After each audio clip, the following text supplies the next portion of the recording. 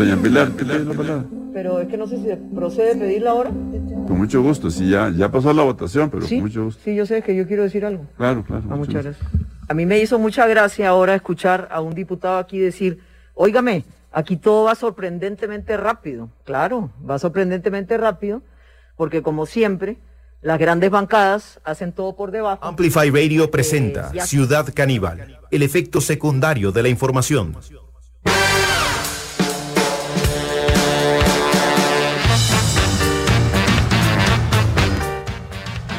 Bienvenidas y bienvenidos a este encuentro con la actualidad. ¿Qué tal el fin de semana pasado por agua que nos ha tocado? Hay noticias en la zona sur.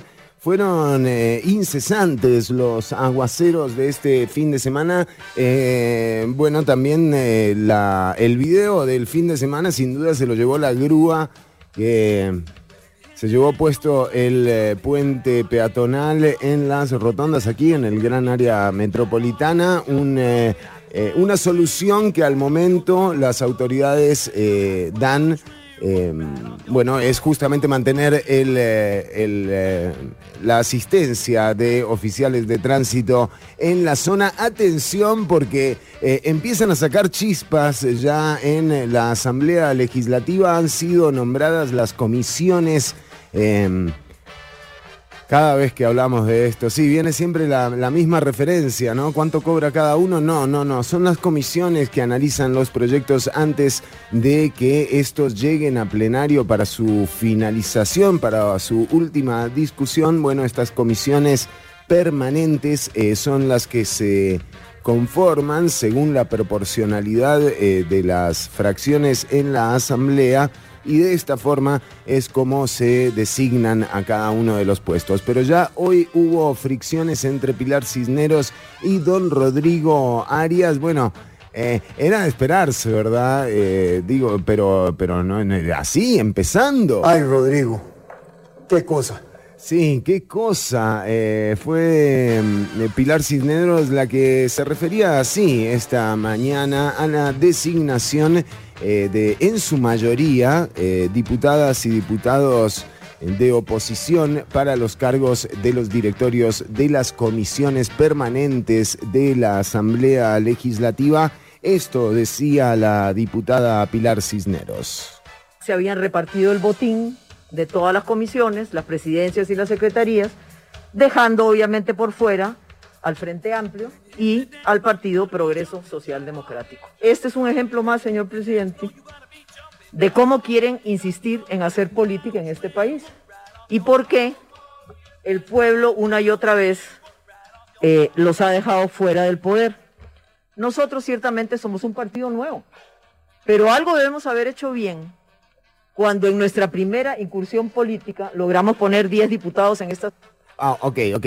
Gracias a la gente que frena ¿Algo habrán hecho bien? No, doña Pilar, yo creo que más bien, digamos, los resultados de la elección, puede ser una interpretación que hayan hecho todo bien y por eso ganaron, pero más bien desde aquí, desde Ciudad Canibal, humildemente, en mi persona, ni siquiera en nombre del grupo que hace el programa, pero yo interpreto más bien que justamente don Rodrigo Chávez ejerce hoy la presidencia de la República y hay 10 diputadas y diputados del Partido Progreso Social Democrático, más que por lo que han hecho, por lo que no han hecho, y esto es algo que digamos que no se puede obviar en el análisis, pero vamos a seguir escuchando a la diputada Pilar Cisneros. Asamblea Legislativa y ganar además la presidencia de la República.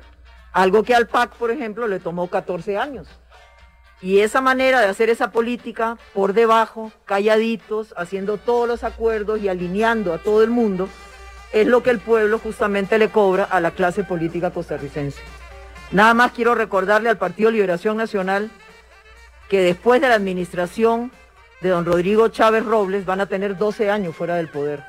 Y quiero recordarle al PUSC que después de esta administración va a tener 16 años fuera del poder. Y hay otros partidos que lo vienen intentando una y otra vez. Mientras sigan haciendo esa política por debajo, donde no dan la cara, donde todo se arregla así, pues las cosas van a seguir así, don Rodrigo. Me da mucha lástima, porque creo que el país ni la ciudadanía merecen eso.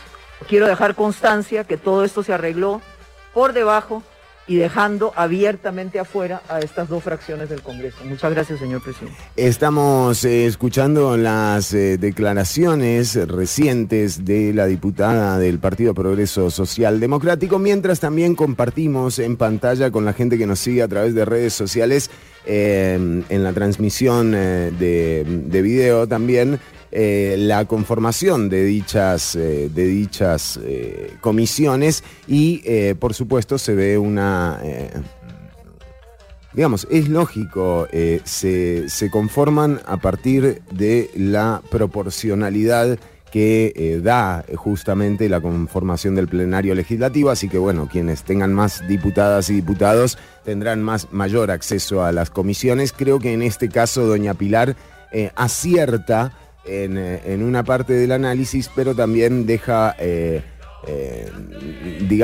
ver un grado de inexperiencia en términos de cómo se conforma esto. Ahora, ¿la habrán llamado o no la habrán llamado a Pilar Cisneros a las reuniones del fin de semana? Parece que no solo Rock Fest, sino Nombramiento Fest también hubo en torno a la presidencia de las comisiones legislativas. Aquí estamos compartiendo algunos de los nombres. En realidad, de nuevo, las comisiones son conformadas por 9 diputadas y diputados, pero también aquellos diputados o diputadas que no sean integrantes de las comisiones pueden asistir a las audiencias de manera en la que pueden tener uso de la palabra. Lo único que no tienen es poder de voto. Así que esta es la actualidad legislativa. En asuntos sociales, por ejemplo, tenemos a Luis Fernando Mendoza, también ex diputado, ex alcalde de Nicoya, del Partido de Liberación Nacional, Andrea Álvarez, la diputada de Liberación Nacional que ostenta una notable cantidad de asesores, con lo cual Andrea Álvarez sin duda hará una excelente gestión, tomando en cuenta eso.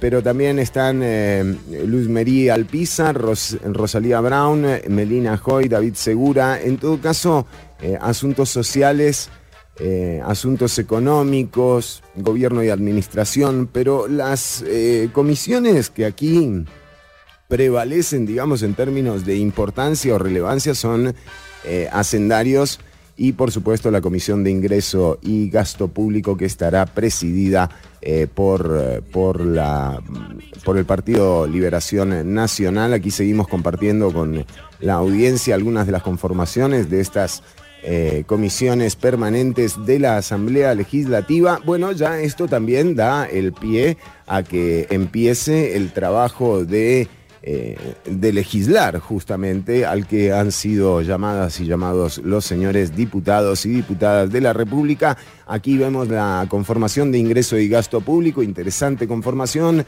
Francisco Nicolás, de Liberación, Dinora Barquero, Carolina Delgado, de Liberación, ambos, los tres. Pilar Cisneros, del PPCD. Ada Acuña, también de Progreso Social Democrático, Vanessa Castro, de la Unidad Social Cristiana, Fabricio Alvarado, Eli Feinzag y Sofía Guillén. Vemos cómo esta comisión tiene ahí su peso interesante. Será un nombramiento que dura hasta el 1 de mayo próximo. Estaremos también uno de los nombramientos que llama poderosamente la atención por su pasado como abogada defensora de Ricardo Alem, el narcotraficante. Gloria Navas estará formando parte de la Comisión Permanente Especial de Seguridad y Narcotráfico, porque se ve que cuando se habla de narcotráfico y seguridad, no sé, pero sí, de narcotráfico, doña Gloria seguramente tiene ahí un par de insights interesantes luego de haber defendido a Ricardo Alem. Esto lo digo sin ningún tipo de ironía ni sesgo. Sí, en serio, debe tener experiencia en esto. Bueno, estas conformaciones de las comisiones legislativas, por supuesto, darán de qué hablar a partir de que empiecen a discutir los temas que justamente están a la espera de ser discutidos. Pero bueno, sí, la oposición titula bien el periódico La Nación, arrasó con las presidencias de las comisiones legislativas. Un detalle que realmente, digo, a doña Pilar no le gustó, pero siento que no es tan serio como lo plantea doña Pilar. En todo caso, ella se propuso para ocupar la presidencia, pero no obtuvo los votos necesarios. Esto también le he enseñado, porque digo, este fin de semana esos votos estuvieron negociándose viernes, sábado y domingo. Sin lugar a dudas, hubo un lobby, siempre se habla de esto, y por supuesto doña Pilar hoy aprendió que las situaciones en la asamblea, más allá de lo que ocurre una vez que se inauguran las sesiones, ya sea de comisiones o de plenario, en realidad tienen muy poca relevancia comparado con lo que ocurre detrás de bambalinas, que es donde se define realmente la realpolitik, diría un francés. Bueno, nosotros y nosotras tenemos un programa muy especial, porque hoy también vamos a tener de invitada a la persona que, justamente hablando de la integración de las comisiones, aunque este texto ya ha sido bastante discutido y podría llegar a pasar directamente a plenario, pero hemos hablado en esta semana sobre el proyecto de jornada laboral 4-3. Las jornadas laborales de 12 horas. Si se llega a aprobar eso, Ciudad Canibal va a durar 12 horas. Ojo, yo creo que por eso Ortuño no está viniendo, hasta que no haya certeza. Pero sí, imagínense un programa de 12 horas, carajo. Y ahora, bueno, nosotros por supuesto estamos en contra del proyecto, porque no aguantamos ni las 2 horas que nos tocan lunes y jueves. Imagínate jornadas de 12 horas. No, bueno, esto sí, obviamente está en el guión, y es esa parte como que sí. Sí, por favor, repítalo. Y quisiera repetirlo. Sí. Decíamos, el proyecto de jornadas de 12 horas que ha dado tanto de qué hablar. Estuvo Sofía Guillén el jueves pasado en el programa manifestando la posición del Frente Amplio en contra, y también vamos a recapitular un poco lo que ha sido este proyecto añejo de las jornadas 4-3 o jornadas de 12 horas, que además ahora adhiere una nueva modalidad, que es la jornada anualizada. Vamos a estar charlando de esto, perdón que está un toque, estoy como torcido. Vamos a estar charlando de esto en un rato con la persona que le ha seguido la huella a este proyecto durante los últimos 20 años, que es el tiempo que lleva este proyecto de querer ser aprobado en la Asamblea Legislativa. En unos minutos nada más va a estar con nosotras Ariane Grau. No te pierdas la entrevista si querés realmente enterarte, digamos. O sea, Suchar, todo bien, pero yo te recomiendo mejor que escuches a Ariane Grau, como para poder equilibrar un poco esa información que ha surgido, y también la que surgirá, porque nuevamente, una vez conformadas las comisiones legislativas, ya se pueden empezar a discutir los proyectos de ley. Así que vamos a estar atentas y atentos a esto. En unos minutos, Ariane Grau. Hoy tenemos un programa espectacular, imperdible. Empezamos con ella. Son de Marías. En realidad es de Marías.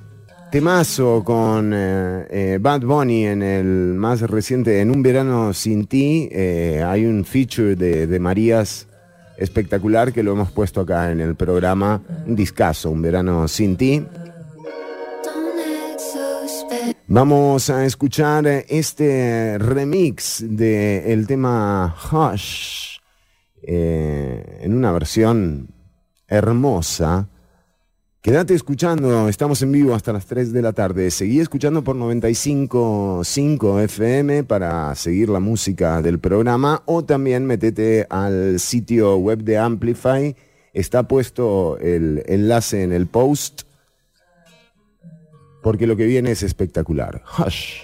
Don't act so special. What I do is not for you. Forget about it.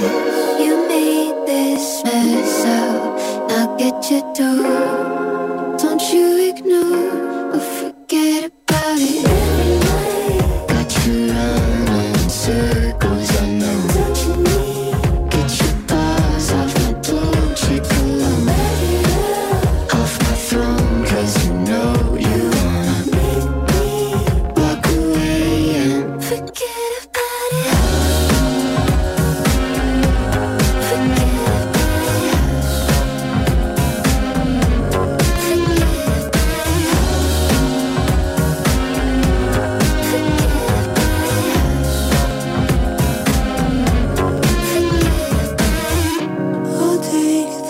Trash out and never look back. As a matter of fact, you should get used to it. Don't talk so much, I gotta get buckets out of my head. I've had enough, baby.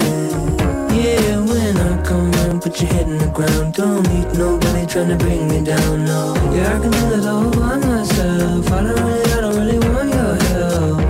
I'll take you in if you just hush for a second. got you running in circles, I know. Get your paws off my Dolce cologne, off my throne, 'cause you know you wanna walk away and forget about it.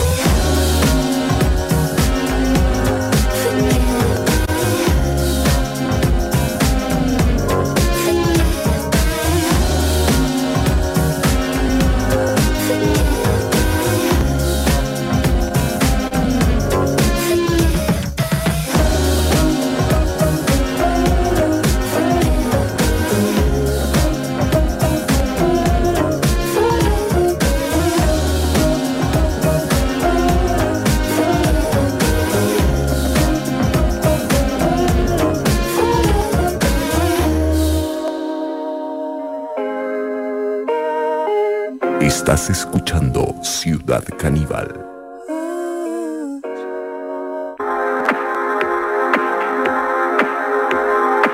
Y quisiera repetirlo.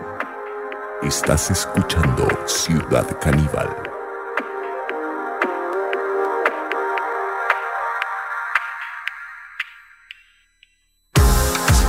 Encontrar sentido en lo atmosférico y en el temor. Hallaré el encanto en lo onírico y en el terror. Y buscaré otra vez.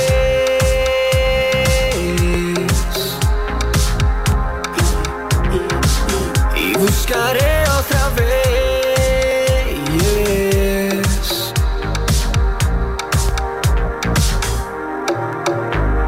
Y un idioma más recurrente all the time, que silencia a los demás. No se puede procrear, pero miento si digo que estos dientes ya no morderán.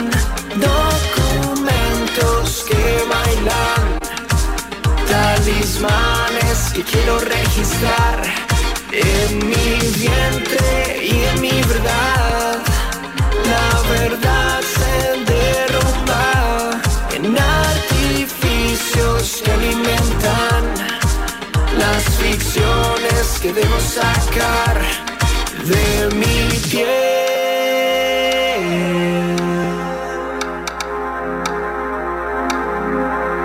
De mi piel.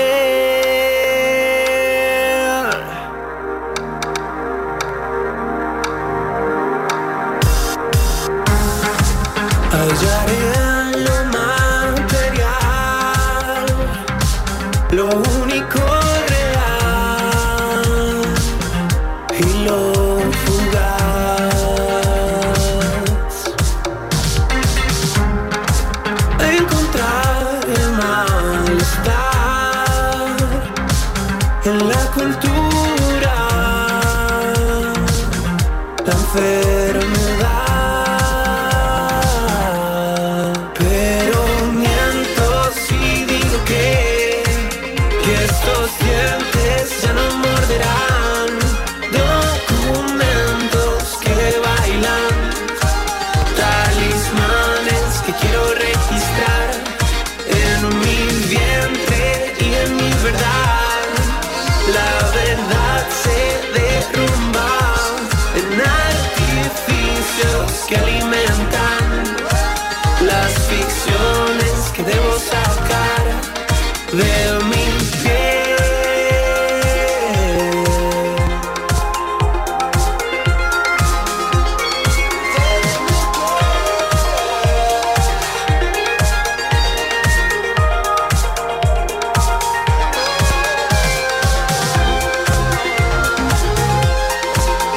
Escuchamos música nacional. Felino, Taurino, Selvas. En el bloque que viene después de la canción de Brockhampton que vamos a poner ahora, vamos a estar charlando sobre lo que acaba de declarar el presidente. Atención, Costa Rica está en guerra, dice el presidente de la República. Estamos en guerra. Esto no es una exageración. Estamos en guerra, dijo Rodrigo Chávez. Lo vamos a estar hablando en el programa después de Count on Me. Brockhampton.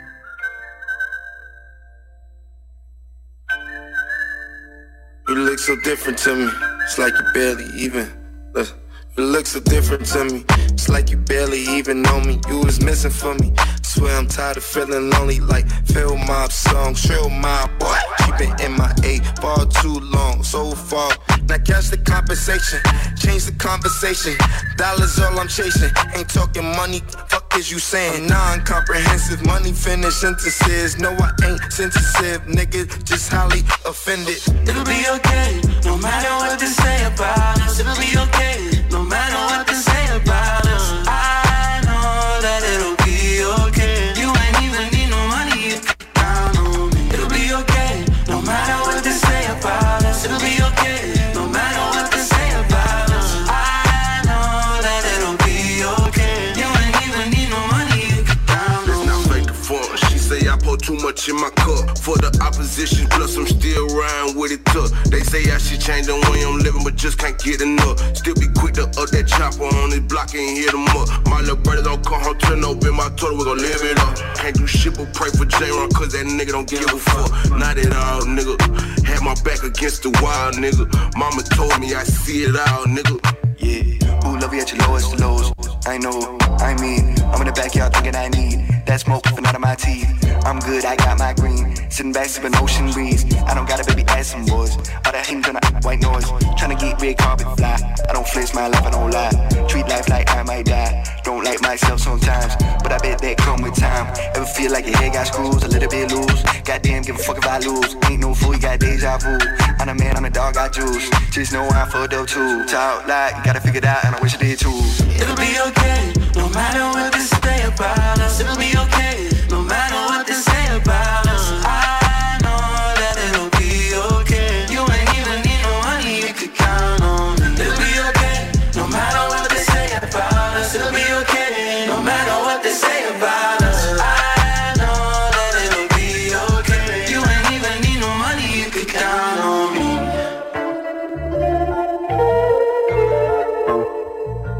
Count on me.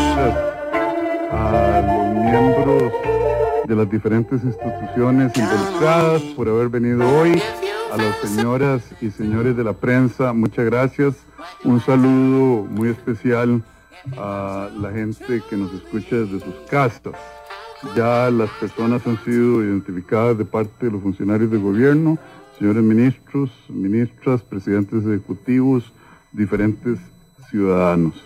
Estamos en guerra y eso no es una exageración. Costa Rica está sufriendo un ataque terrorista cibernético. Por eso hemos decretado un estado de emergencia nacional para enfrentar en esa amenaza. Estamos escuchando la conferencia de prensa que daba el presidente de la República junto con el ministro de Ciencia y Tecnología en la mañana de hoy. Recordemos aquí, charlamos sobre esta intención, hablábamos de la importancia que tenía el decreto de emergencia que anunciaba el presidente apenas el 8 de mayo, cuando se celebró el Consejo de Gobierno. Digamos que de todos los decretos que se anunciaron, este era el que al menos le va a dar una posibilidad realmente de ejercer de manera discrecional un presupuesto como lo permite un decreto de emergencia, ¿no? Para entender esto, los presupuestos de la República, prácticamente de todas las naciones del mundo, hablemos en particular, por supuesto, de Costa Rica, ya están designados colón por colón, por eso es tan fácil darse cuenta de dónde están los recortes presupuestarios cuando el año pasado el gobierno manos de tijera le echó mano justamente a presupuestos en educación, recortando 6.000 millones en comedores escolares, recortando becas, recortando en infraestructura, y uno podía ver realmente dónde estaban esos montos designados por el presupuesto de la nación. Ahora, eso no le da mayor margen al gobierno o a la administración o al Poder Ejecutivo puntualmente de disponer de recursos. No, estos recortes son solamente recortes y nada más. Diferente, muy diferente, es lo que ocurre con los presupuestos por emergencia y con los presupuestos también designados, por ejemplo, por inteligencia. No es casual que durante la tormenta Otto, quien asumiera la administración de esa emergencia fuera don Mariano Figueres, que en paz descanse, y que en ese momento era director de la Dirección de Inteligencia y Seguridad de Casa Presidencial. Bueno, no es casual, digo, ¿por qué? Porque ahí hay recursos frescos. Decíamos, ya el exministro de Hacienda, Rodrigo Chávez, había anunciado en sus 3 meses, en su corto paso por el gobierno de Carlos Alvarado, había anunciado la intención de comprar una serie de programas digitales para justamente, se llamaba Hacienda Digital, pero sí había puntualmente un par de licencias de software multimillonarias que era necesario comprar. En medio de todo esto, volvamos a la actualidad y a lo que ocurre hoy. Bueno, el presidente anuncia ya el decreto de emergencia, por lo tanto, uno entiende que a partir de ahora el gobierno contará con los recursos para, de una vez por todas, ver si se habilitan los sistemas que se tuvieron que apagar a causa del ataque terrorista de Conti. Pero también vale la pena reflexionar en torno a qué es lo que ha pasado con este ataque, ¿no? Estamos hablando de que lo que se va a comprar son compras millonarias en licencias de software, ¿verdad? Mucha plata. Ya veremos cuánta, ya nos vamos a enterar de cuánta es, pero es mucha plata. Y quiero decir, entonces, ¿dónde queda Conti? O sea, ¿dónde quedan los terroristas? ¿Para qué? ¿No? O sea, ¿cuál fue el objetivo? Si en definitiva, bueno, parece que la información liberada hasta el momento no es lo delicada que se anunció, ni representa el riesgo que se anunció por parte del grupo terrorista. Ese secuestro de información, bueno, liberaron al rehén de alguna forma, no cobraron tampoco el rescate, y todavía seguimos en un país que no puede volver a prender sus sistemas porque no se sabe lo que hay adentro. Entonces, esta situación en la que está inmerso el país a raíz de este ataque terrorista, también hay que analizarla con lupa porque me suena muy raro que personas que forman parte de un grupo organizado terrorista, como se denomina a Conti, o terrorista cibernético, se conforme con solamente, digamos, nada más que compren una licencia de un software y que ese software sea el protector. Y bueno, ¿y Conti dónde queda? ¿Solamente hicieron esto para ganarse un pedido de captura internacional? No sé. No lo sé, Rick. Bueno. La guerra, y no estoy exagerando, es contra un grupo terrorista internacional que aparentemente tiene filibusteros en Costa Rica que están traicionando a la patria. Decía el presidente de la Nación que además también hay costarricenses involucrados en el ataque de Conti. Bueno, de nuevo, toda esta maraña de asuntos que se está tejiendo, de nuevo, hay que prestarle atención. Es el primer acceso a recurso real que tiene el gobierno de Rodrigo Chávez. Esto es algo que se estará, por supuesto, que ni siquiera necesita discusión de plenario, ¿no? A diferencia de nuestro siguiente tema, que ya habíamos tocado la semana pasada, pero hoy tenemos una invitada de lujo. Si hay alguien que le ha seguido la huella al proyecto de ley, bueno, que ahora lleva el número de 21.182, pero que en definitiva es la intención añeja de modificar el Código de Trabajo. Pero para charlar sobre este tema nos acompaña Ariane Grau. Ariane, bienvenida a Ciudad Canibal nuevamente, es un lujo tenerte acá. Hola, buenas tardes, Fernando, y a todas las personas radioescuchas de Ciudad Canibal. Gracias por invitarme. No, bueno, un placer tenerte, además para hablar de algo que digo, si hay una fuente de este programa para charlar de estos temas, has sido vos. Yo creo que lo poco realmente que sé de esto te lo debo a vos, y por eso queríamos traerte con la audiencia para que nos cuentes de qué se trata esta intención, pero también que hagamos un recuento, ¿no?, de lo logrado. ¿Qué es la jornada de 8 horas por la que se luchó y con la que se conquistó uno de los primordiales y básicos derechos laborales, ¿no? Sí, gracias, Fernando, por ubicarlo además históricamente, porque yo creo que eso es lo más importante, porque aquí lo que se está discutiendo justamente es una modificación en los límites diarios de las jornadas, ¿no?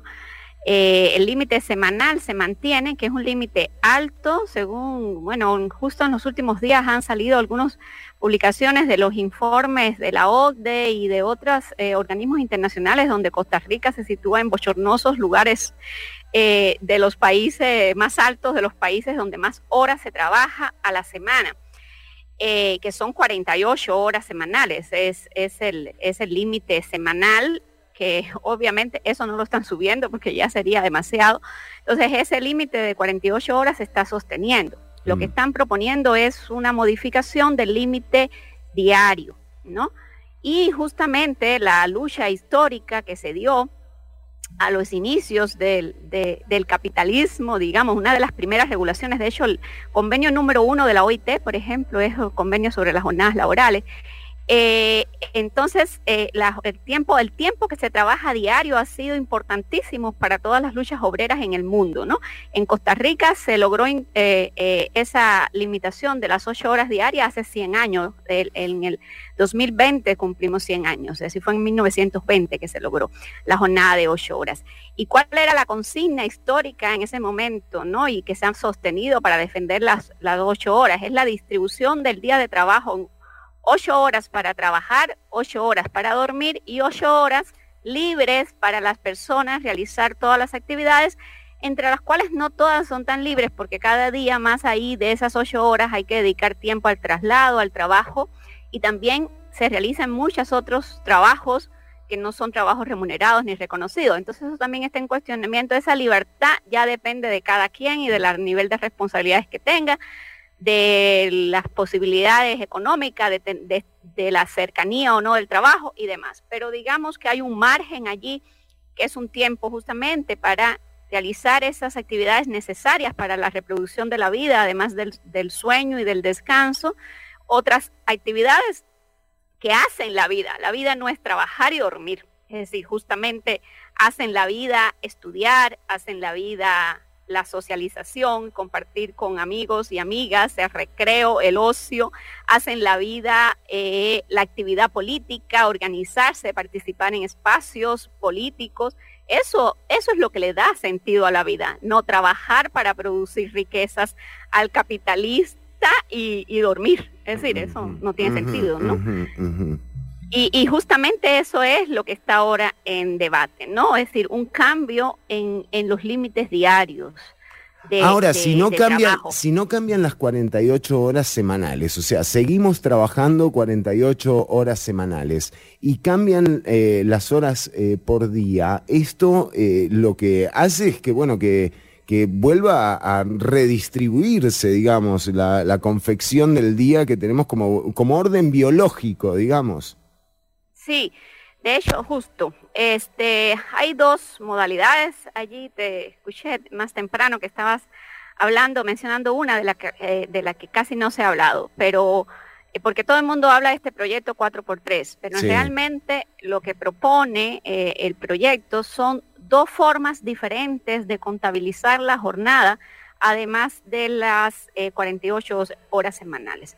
Entonces, una de las formas, una de las modalidades que se están proponiendo es la que se conoce popularmente con la jornada 4x3, que serían concentrar las horas de trabajo en 4 días a la semana y las horas de descanso en 3 días a la semana. Es decir, no hay más días de descanso, no hay más horas de descanso, como tampoco hay más horas de trabajo. Lo que hay es una intensificación de las horas de trabajo porque se acumulan en 4 días y por tanto se trabajarían 12 horas en un mismo día que tiene 24 horas, porque el día no lo podemos cambiar, la cantidad de horas. Aunque ¿verdad? ojo, porque son capaces de todo.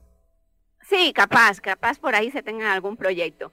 Entonces, ¿qué es eso en concreto? Pues ajustar todos los ritmos de la vida a las necesidades de las empresas. Esto está planteado desde el momento en que las empresas dijeron, nosotros necesitamos producir 24 horas, necesitamos que las empresas no paren, ¿verdad? Entonces, ¿qué pasa? Que para lograr que no es eso, un concepto, no es un concepto moderno, digamos, No. o es un concepto bastante antiguo, ¿verdad? Bastante antiguo, claro, pero que con las jornadas de 8 horas le genera costos a los horas empresarios, extra, ¿verdad? exacto, las horas extra. Las horas extras, ¿no? O tener 3 turnos por día de trabajo, es decir, más personas empleadas, que sería genial. Bueno, con el nivel de mirá, empleo que tenemos. reactivación económica, ahí vamos Claro, entonces. si queremos hablar de empleo y de generar empleo, bueno, 3 turnos de 8 horas. Con 3 turnos de 8 horas se cubren 24 horas. Perfecto, ¿ya? No, eso no quieren. ¿Quieren 2 turnos? Bueno, está bien, 2 turnos, paga horas extras. No, tampoco. Queremos 2 turnos sin pagar horas extras. Entonces, O sea, ¿qué es esto? O sea, digamos, básicamente es lo que se quieren quitar es el 1.5 que se paga la hora extra y trasladarlo a la jornada normal, ¿verdad? Exacto. Y mira, Fernando, fíjate que esto lo han justificado cada vez que hay algo de crisis, cada vez que hay alguna situación, un contexto económico nacional o internacional que permita impulsar el proyecto, lo han impulsado. El primer proyecto, que no fue el primero, porque el primer proyecto de ley, de hecho se le decía el proyecto Intel, porque Intel fue la primera empresa que empezó a presionar para que esas jornadas se hicieran legales, porque ya ellos las tenían ilegalmente. ¿Verdad? Claro. Y eso fue por allá, entiendo, tengo que rastrearlo, pero creo que el proyecto es del año 99, algo así. 99-2000, es la primera propuesta. Pero después la que yo empecé a activarme más y a estudiar es del año 2001. y tenía exactamente estas dos modalidades, ni siquiera lo de anualizar es nuevo, exactamente lo mismo, la jornada 4x3, la jornada anualizada de la que todavía no hemos conversado. Tenemos que hablar de la jornada anualizada, porque ahí es donde yo creo que se me escocheró ya la jupa, porque ya no entendí nada. Sí, es terrible, y para mí es tan peligrosa como esta. Y esas dos modalidades en ese momento lo justificaban. Bueno, primero fue Intel, como empresas así transnacionales y eso empezaron a presionar, ¿verdad?, por este tipo de modalidades. Pero después, por ahí del año 2002, 2003, ¿verdad?, si remontémonos, nosotros que peinamos algunas canas, nos podemos acordar en ese periodo que empezaba todo el tema del libre comercio, ¿no? En enero del 2013 comenzó la negociación del Tratado de Libre Comercio, pero ya desde el 2000, con Estados Unidos, ya desde el 2002, ya estaba el tema, ¿verdad?, de la inversión extranjera, de la importancia de abrirse el país a la inversión extranjera, la importancia de ajustar las normativas legales del país a una mayor competitividad, a una mayor inversión, ¿verdad? En ese contexto, un proyecto muy similar a en esencia con lo mismo, se impulsó mucho en la Asamblea Legislativa y justamente fueron, me acuerdo que los voceros principales de este proyecto era el Movimiento Libertario, que en ese momento tenía vocería en la Asamblea Legislativa. Como 8 diputados, sí, o 12. Claro. Entonces eso. Después se vino la crisis económica mundial del 2009 y ahí volvieron a decir que era necesario este proyecto y así cada vez que ha habido, digamos, una situación. En la pandemia fue el pretexto perfecto, aprovecharon, ¿verdad? Y aquí, digamos, esto es un proyecto que este que está ahorita en discusión fue planteado en el 2018, en diciembre del 2018, antes de la pandemia, por la fracción de Liberación Nacional. Pero en el 2020, el presidente Carlos Alvarado lo incorpora como un proyecto prioritario en la ruta que se le llamaba ruta económica para reactivación de la economía en contexto de pandemia, algo así, donde incluyó varios proyectos importantes priorizados y ahí incluyó este, ¿ves? Entonces, al final uno empieza a dudar también de la receta cuando es la receta en cualquier momento, ¿no? Es decir, es como la pomada canaria, cuando te la plantean como la solución en contextos tan diversos y además en momentos en los que la Ahora, qué perseverancia, hay que aprender de esto, ¿eh? Aquí tenemos que sacar algo positivo, porque estamos hablando de que desde el año 99 esta gente estuvo tratando de impulsar este proyecto, pero ojo, porque hoy tienen los votos, o sea, tienen los votos. Por eso yo digo que no me doy por vencida tampoco. Claro. ¿Cuánta perseverancia?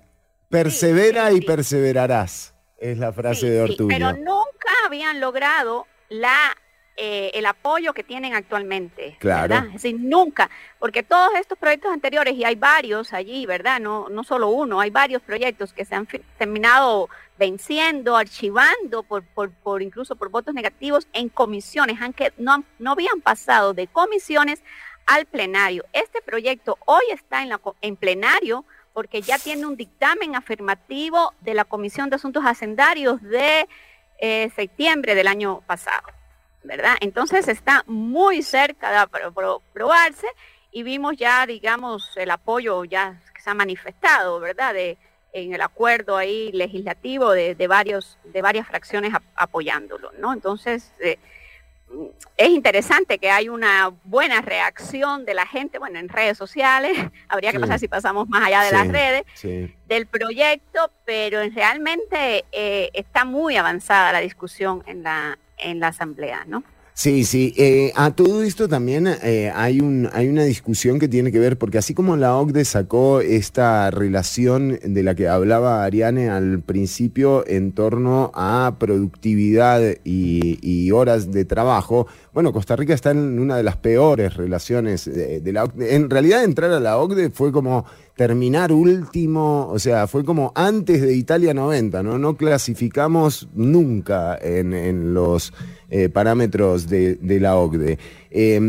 Pero decíamos, esta relación que hay entre productividad y horas de trabajo ya han sido demostrado en el mundo, que funciona justamente a la inversa. Sin embargo, aquí tenemos un sector de la clase empresarial que además da la casualidad que es el que tiene acceso al lobby legislativo y son quienes llegan con este tipo de proyectos listos para ser votados, o sea, justamente bien redactados, con revisiones, con consultas, incluso cuando uno ve las consultas que tiene este proyecto, que estamos viendo el texto con la gente que sigue la transmisión en video, pero estamos hablando de que hay cientos de organizaciones consultadas, o sea, ya el periodo de consulta como que también lo hacen, pero es como tener el diálogo como fin mismo, ¿no? O sea, es el diálogo por el diálogo, en realidad no hay... Pero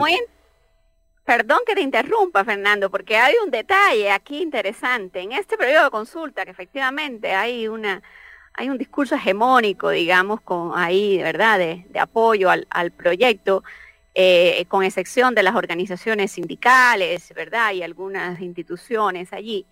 Pero es muy interesante porque en el 2020, el Consejo de Salud Ocupacional del Ministerio de Trabajo redactó un criterio técnico en contra del proyecto. Opa. Y en ese entonces, esto fue denunciado en una nota del semanario Universidad, salió gracias al trabajo de las investigadoras del semanario, que ese dictamen fue censurado a lo interno del mismo consejo y por parte de la entonces ministra de Trabajo, Yanina Dinarte. Censuró el informe y el informe ni siquiera llegó a la Asamblea Legislativa, ¿verdad? Wow. Entonces, ese informe no se dio a conocer. Y ese informe es muy claro en plantear preocupaciones serias con respecto a las implicaciones que en la salud de las personas trabajadoras tendría, como ente especializado en el tema de salud ocupacional, las implicaciones que tendría para las personas trabajadoras una jornada de 12 horas diarias, aun cuando tengan esos famosos 3 días libres, que eso también hay que ponerlos entre comillas, podemos hablar de eso más adelante. Pero ahí habla de una exposición a un detrimento en el estado de salud, así dice textualmente, y la preocupación porque puedan aparecer sintomatologías asociadas a enfermedades como fatiga, estrés laboral, depresión, diabetes, trastornos de sueño. Pero y una serie el famoso burnout, de salud claro, ocupacional el trabajador quemado. Enumeradas. Claro. Exactamente, ¿no? Y eso lo dicen directamente, ¿no? Que pueden estar asociadas a ese incremento de una jornada de 12 horas, ¿no?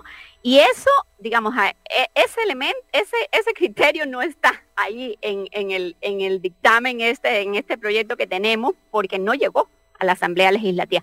Para que veamos cómo se mueven los intereses, ¿verdad?, de las cámaras empresariales que forman parte, tienen una representación en ese Consejo de Salud Ocupacional, cómo se movieron, según hay una denuncia de un ex integrante de este Consejo de Salud Ocupacional, eso está publicado por el semanario Universidad, de cómo se movieron allí, ¿verdad?, el lobby entre las cámaras empresariales y Yanina Dinarte para que este criterio ni siquiera se votara en el Consejo de Salud Ocupacional. Entonces, bueno, así las cosas, ¿no? Sí, que no todo lo que está ahí es lo que es, ¿no?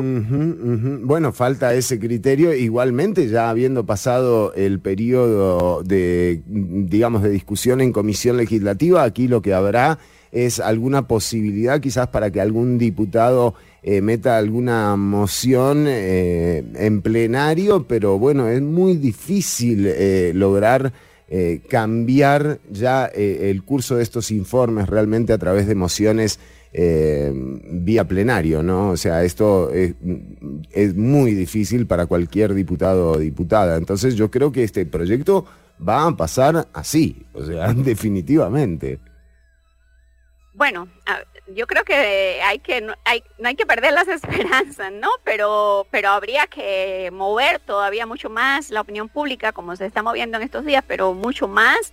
Y bueno, también las organizaciones, lo que exista de organización de la clase trabajadora tendría que estar, digamos, haciendo estrategias de lucha para defender esto, pues, en los espacios donde se han ganado, donde se logró, que claro, en los espacios de la calle, porque esto no nos lo regaló nadie desde una curul legislativa, ¿no?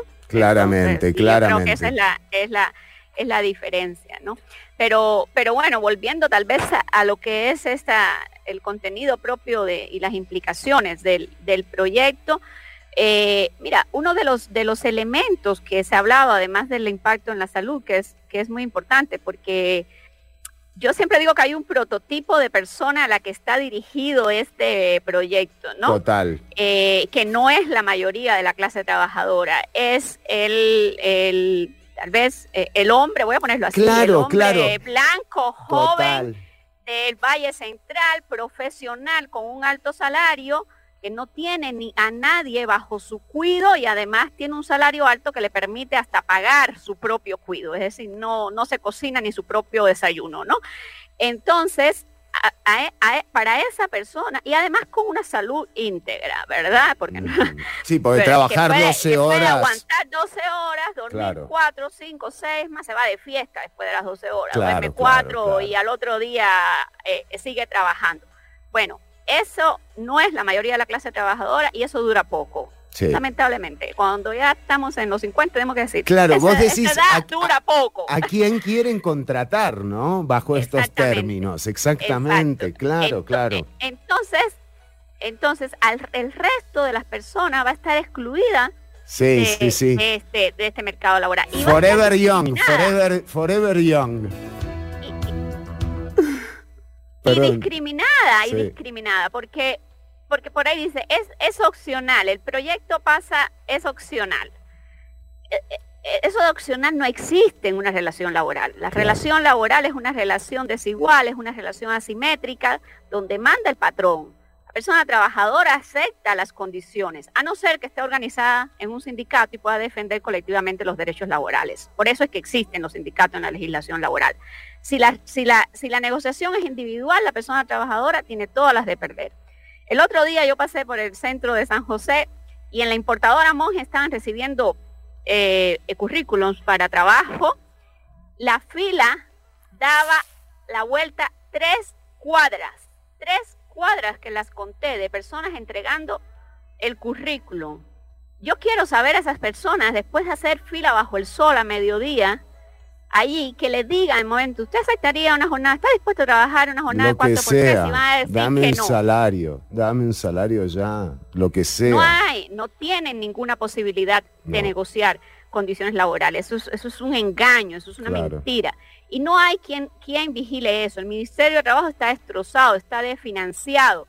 No hay inspectores del trabajo para vigilar ni siquiera se cumpla el salario mínimo. 1 de cada 3 personas trabajadoras en el sector privado en este país no ganan ni el salario mínimo. ¿Qué van a garantizar de que tengan la opción de decidir sobre su jornada laboral? Entonces, sin organización sindical, sin Ministerio de Trabajo, con altos índices de desempleo, los patrones van a imponer esta jornada. Esa es la realidad. No hay de otra.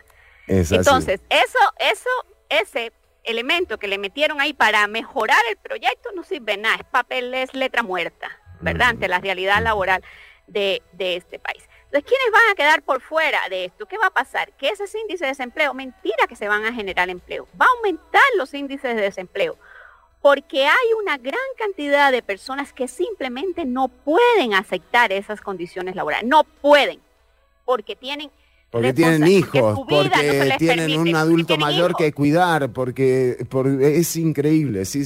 Y aquí es donde se pone el cuido de nuevo en el centro de la discusión y que no se quiere poner porque sigue invisibilizado, ¿verdad? Y no es un tema, afecta principalmente a las mujeres trabajadoras, ¿verdad? Porque esto afecta, porque en una sociedad patriarcal el cuido sigue recayendo en las mujeres trabajadoras, pero además, sobre todo en las mujeres trabajadoras de más bajos recursos, porque habrá mujeres que digan, no, esto a mí no me afecta, yo lo puedo hacer, porque si son mujeres con altos índices de salario, lo que hacen es contratar a otra mujer para que le hagan este trabajo.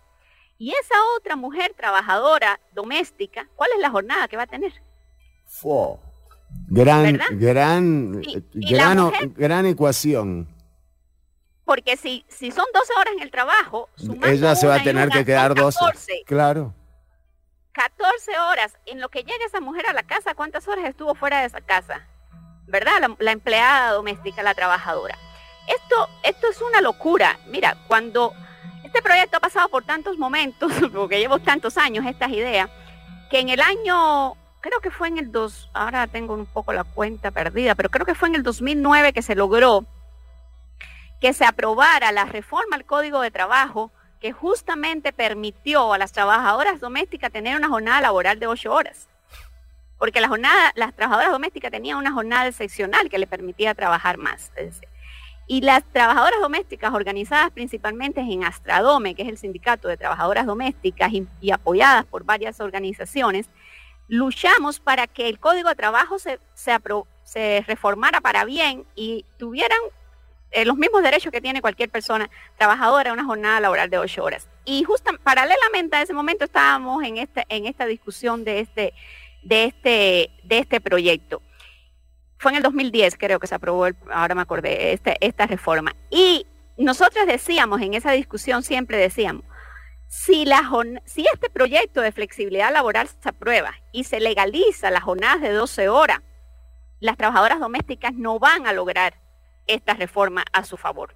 No lo van a lograr, porque primero ya han tenido bastante resistencia de las mujeres burguesas representadas en la Asamblea Legislativa que no querían aprobar esta reforma, porque sí, ¿quién me va a cuidar a los hijos? Claro.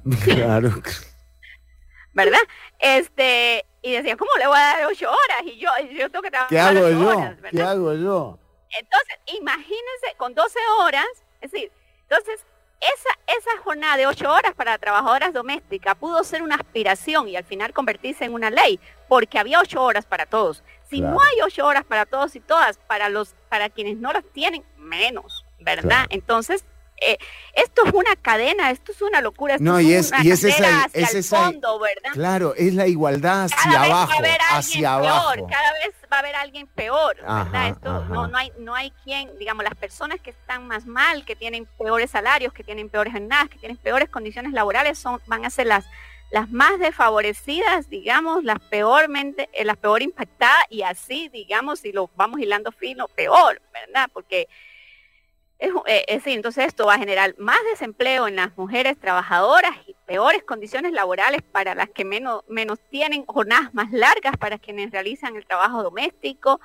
No, es decir, es una serie, digamos, de consecuencias, peores posibilidades de estudio y por tanto peores oportunidades para superarse también, estudiar y poder aspirar a mejores trabajos con mejores condiciones laborales. Entonces es un círculo vicioso que no ayuda a nadie, pero mucho menos, es decir, no ayuda a nadie, no, sí ayuda a los empresarios, pero dentro igual, de la clase trabajadora yo no tengo mis ayuda dudas. a nadie, pero menos a las mujeres, ¿no? Claro, no, el impacto está ahí definitivamente, como está el impacto de casi todas las políticas, porque cuando tenés una discriminación sistemática e institucionalizada como la que se lleva a cabo contra las mujeres, obviamente detrás de toda política de este estilo, por supuesto que serán siempre las más impactadas, y por supuesto que conforme vayamos bajando vamos a ver mayores y mayores impactos. Pero vos decías que las empresas ganan. Yo no estoy tan seguro. Yo creo que más bien lo que tenemos aquí es un sector empresarial bastante incapaz de generar ganancias que no provengan o de una licitación arreglada o de un soborno a algún amigote que define las licitaciones, o de corrupción o de leyes que en definitiva van en detrimento de la calidad de vida de todas las personas trabajadoras, ¿no? Y esto que marcaba Ariane Grau, para la gente que nos está escuchando, ya estamos terminando con la entrevista, pero Ariane nos decía, la relación entre patrono y trabajadora siempre es desigual. Hay una persona tratando de sacarle el mayor provecho al tiempo de otra que quiere recibir la mayor cantidad de beneficios por su tiempo. Entonces es desigual, y creo que todas y todos nos hemos enfrentado a algún jefe con la intención de pedirle un aumento, y sabemos lo que eso representa, ¿no? Y lo difícil que es generarlo. Así que Ariane, te agradezco muchísimo el tiempo que le has dedicado a la audiencia, y quiero que cierres vos. De la jornada anualizada. Hablemos, cerremos con la jornada anualizada. Sin pausa y sin Resumen. prisa, sí, sin pausa y sin prisa. Sí, mira, sencillo. La otra modalidad que propone el proyecto es contabilizar la jornada laboral anualmente, ¿verdad? Es decir, ya no solo semanalmente, sino anualmente. ¿Eso qué quiere decir en concreto? Que en periodos de alta productividad la empresa puede aumentar la jornada laboral y en periodos de baja productividad reducirla. O sea, bajarte el hasta salario. 6, y te baja el salario, obviamente. Claro. Entonces, en periodos de baja productividad, 6 horas, en periodos de alta productividad, 10. Jornadas ordinarias, ambas, salarios simples, ambas. Entonces, aquí de nuevo es el tema del ahorro de horas extras, ¿verdad? Pero ya ahí no solamente es el ahorro de horas extras en los periodos donde las empresas tienen más ganancia, sino traspasarle las pérdidas a las personas trabajadoras en los periodos de baja productividad y que eso se refleje en el salario. Entonces, esto es ya el juego así más macabro, ¿verdad? De cómo tu vida ¿verdad? Eres un títere de la empresa, te la manejan, porque además los calendarios estos pueden variar varias veces. No es que tienes 6 meses, no es que al inicio del año sabes los meses que vas a trabajar 6 horas y los meses que vas a trabajar 10. No, te lo pueden comunicar, creo que en el proyecto dice cada 15 días antes.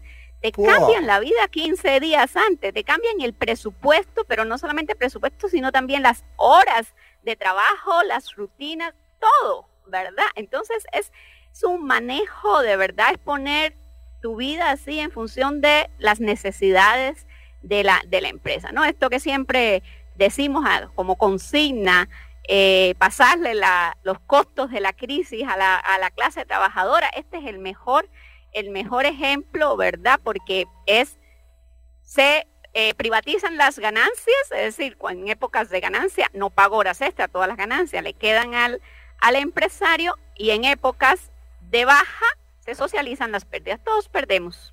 Perdemos trabajadores y perdemos empresarios, todos colaboradores, porque ese es el concepto, no somos trabajadores, somos colaboradores, todos colaboramos, todos perdemos, pero en periodos donde hay más alta productividad, que la empresa requiere más trabajo, ahorita paga horas extra. Entonces, bueno, aunque sea un poco más de trabajo, pero con los bajos salarios que existen, algunas personas dicen, bueno, aprovecho para trabajar un poquito más y me gano unas extras, ya esas extras no va a haber porque te pueden contratar 10 horas diarias sin pagar como ordinarias y por tanto al valor simple. Eso en concreto está ahí y nadie está hablando de eso y van las dos juntas en el mismo proyecto. Jornada anualizada es como el nuevo ponerse la camiseta, pero rentable realmente. Bueno, Ariane Grau, recomiendo que la sigan a Ari. Por supuesto que nosotros desde el programa estamos consultándola constantemente y no va a ser la última vez que la tengamos. Vamos a darle seguimiento a la discusión del proyecto en plenario. Pero nada, sigan a Ariane Grau y les decimos, acá tenemos un mensaje de la audiencia, nos dice, si para ustedes sería difícil un programa de 12 horas, piensen en nosotros, cómo soportar su programa por 12 horas. Amo a nuestra audiencia, los amo. Bueno, nos despedimos. Ari, un placer tenerte, ya te dejamos agendada, Mucho gusto ahí cuando quieran. Aquí estamos para seguir en estas discusiones. Claro. Gracias. Que sí.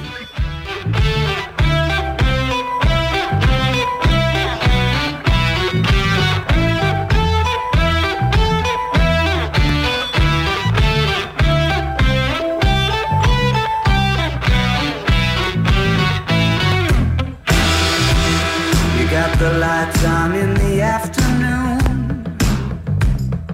The nights are drawn out long, and you're kissing to cut through the gloom with a cough drop colored tongue. And you were sitting in the corner with the coats all piled high, when I thought you might be mine. In a small world on an exceptionally rainy Tuesday night, in the right place and time. When the zero's standing on the 24-hour clock, when you know who's calling even though the number is blocked, when you want to rent your house where it was gathering costs, and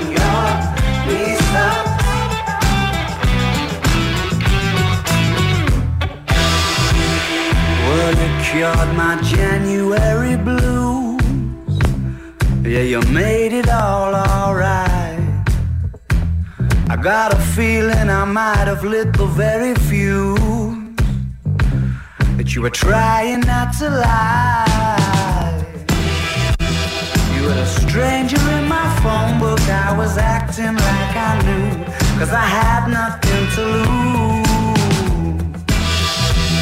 When the winter's in full swing and your dreams just aren't coming true, ain't it funny what y'all do? When the zero's standing on the 24-hour clock, when you know who's calling, even going under his block, when you walked around your house wearing my scalpel cause your knees up.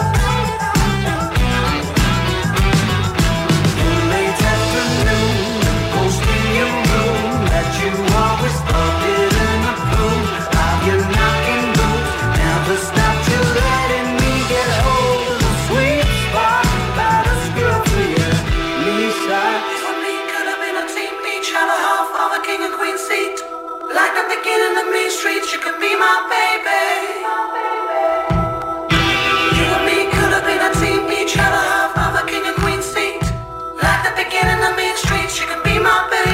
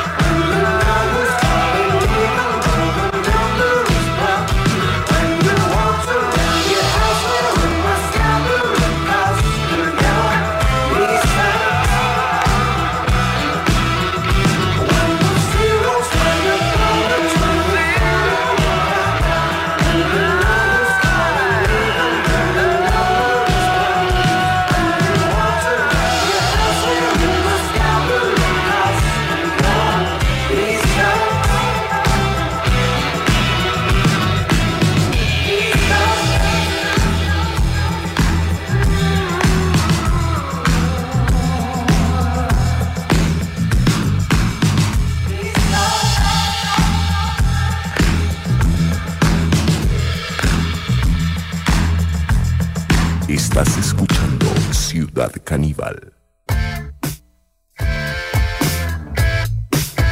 Y quisiera repetirlo. Estás escuchando Ciudad Canibal.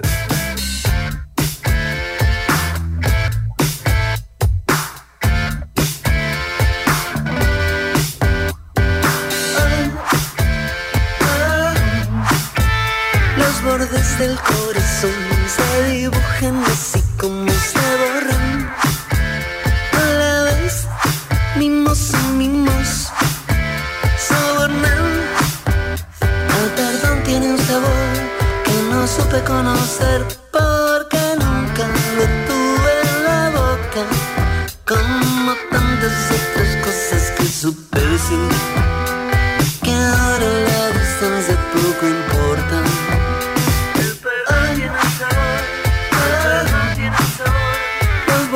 Del corazón se dibujan así como se borran. A la vez, mimos y mimos, sobornan.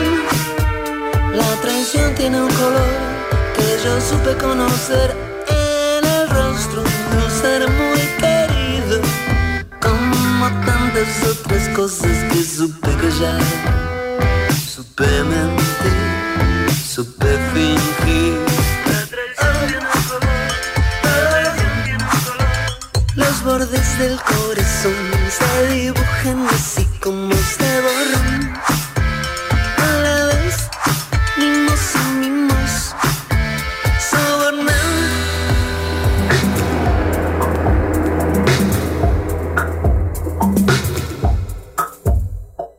Quiero que me llames de repente a un teléfono y que no sea mío.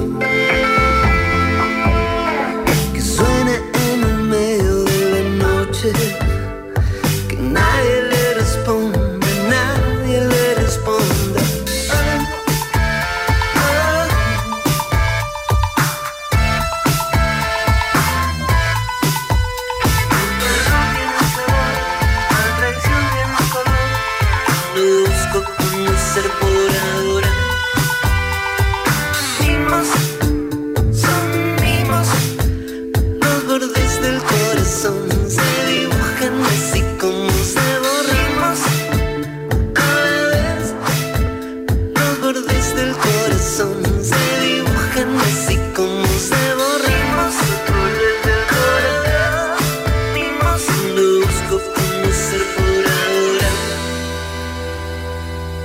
Escuchábamos lo nuevo de Babasónicos en 95.5 FM. Son las 2:13. Estamos en vivo hasta las 3 de la tarde. Vamos con más música nueva. Esto es Kendrick Lamar, The Heart, Part 5.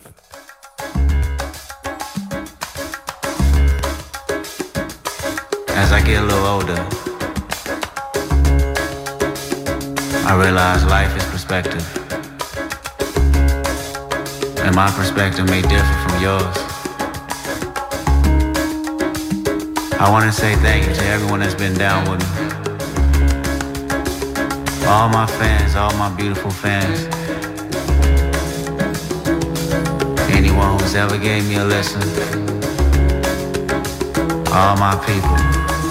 I come from a generation of pain where murder is minor. Rebellious and more jealous, a chip you for designer. Belt buckles and cloud overzealous and prone to violence. Make their own turn, be your will of the will alignment. Residue burn, missed at the inner city. Miscommunication to keep homo detector busy. No protection is risky. Desensitized, I vandalize pain. Covered up and camouflage, get used to hearing arsenal rain. Analyze, risk your life, take the charge. Homies don't fuck your baby mama once you hit the yard. That's culture, 23-hour lockdown. Then somebody called, said your little nephew was shot down. The culture's involved. I done seen niggas do 17, hit the halfway house, get out and get his brains blown out, looking to buy some weed, car washes played out, new GoFundMe accounts to proceed, a brand new victim, a shatter those dreams, the culture.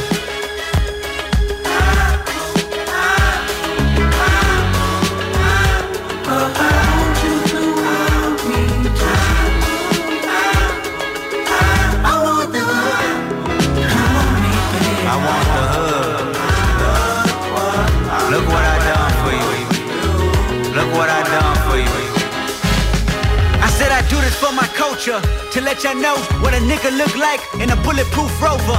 In my mama's sofa was a doodle popper, hair trigger, walk up closer, ain't no photoshopping. Friends bipolar, grab you by your pockets, no option if you froze up. Always play the offense. Niggas going to work and selling work, late for work, working late praying for work, but he on paperwork. That's the culture. Point the finger, promote you. Remote location, witness protection, they go hold you. The streets got me fucked up. Y'all can miss me. I wanna represent for us. New revolution was up and moving. I'm in Argentina wiping my tears, full of confusion. Water in between us, another peer's been executed. History repeats again. Make amends to find a nigga with the same skin to do it. But that's the culture, crack a bottle. Hard to deal with the pain when you're sober. By tomorrow, we forget the remains, we start over. That's the problem. Our foundation was trained to accept whatever follows. Dehumanized, insensitive, scrutinized the way we live for you and I. Enemy shook my hand, I can promise I'll meet you in a land where no equal is your equal. Never say I ain't told ya. Nah, in a land where hurt people hurt more people. Fuck calling it culture.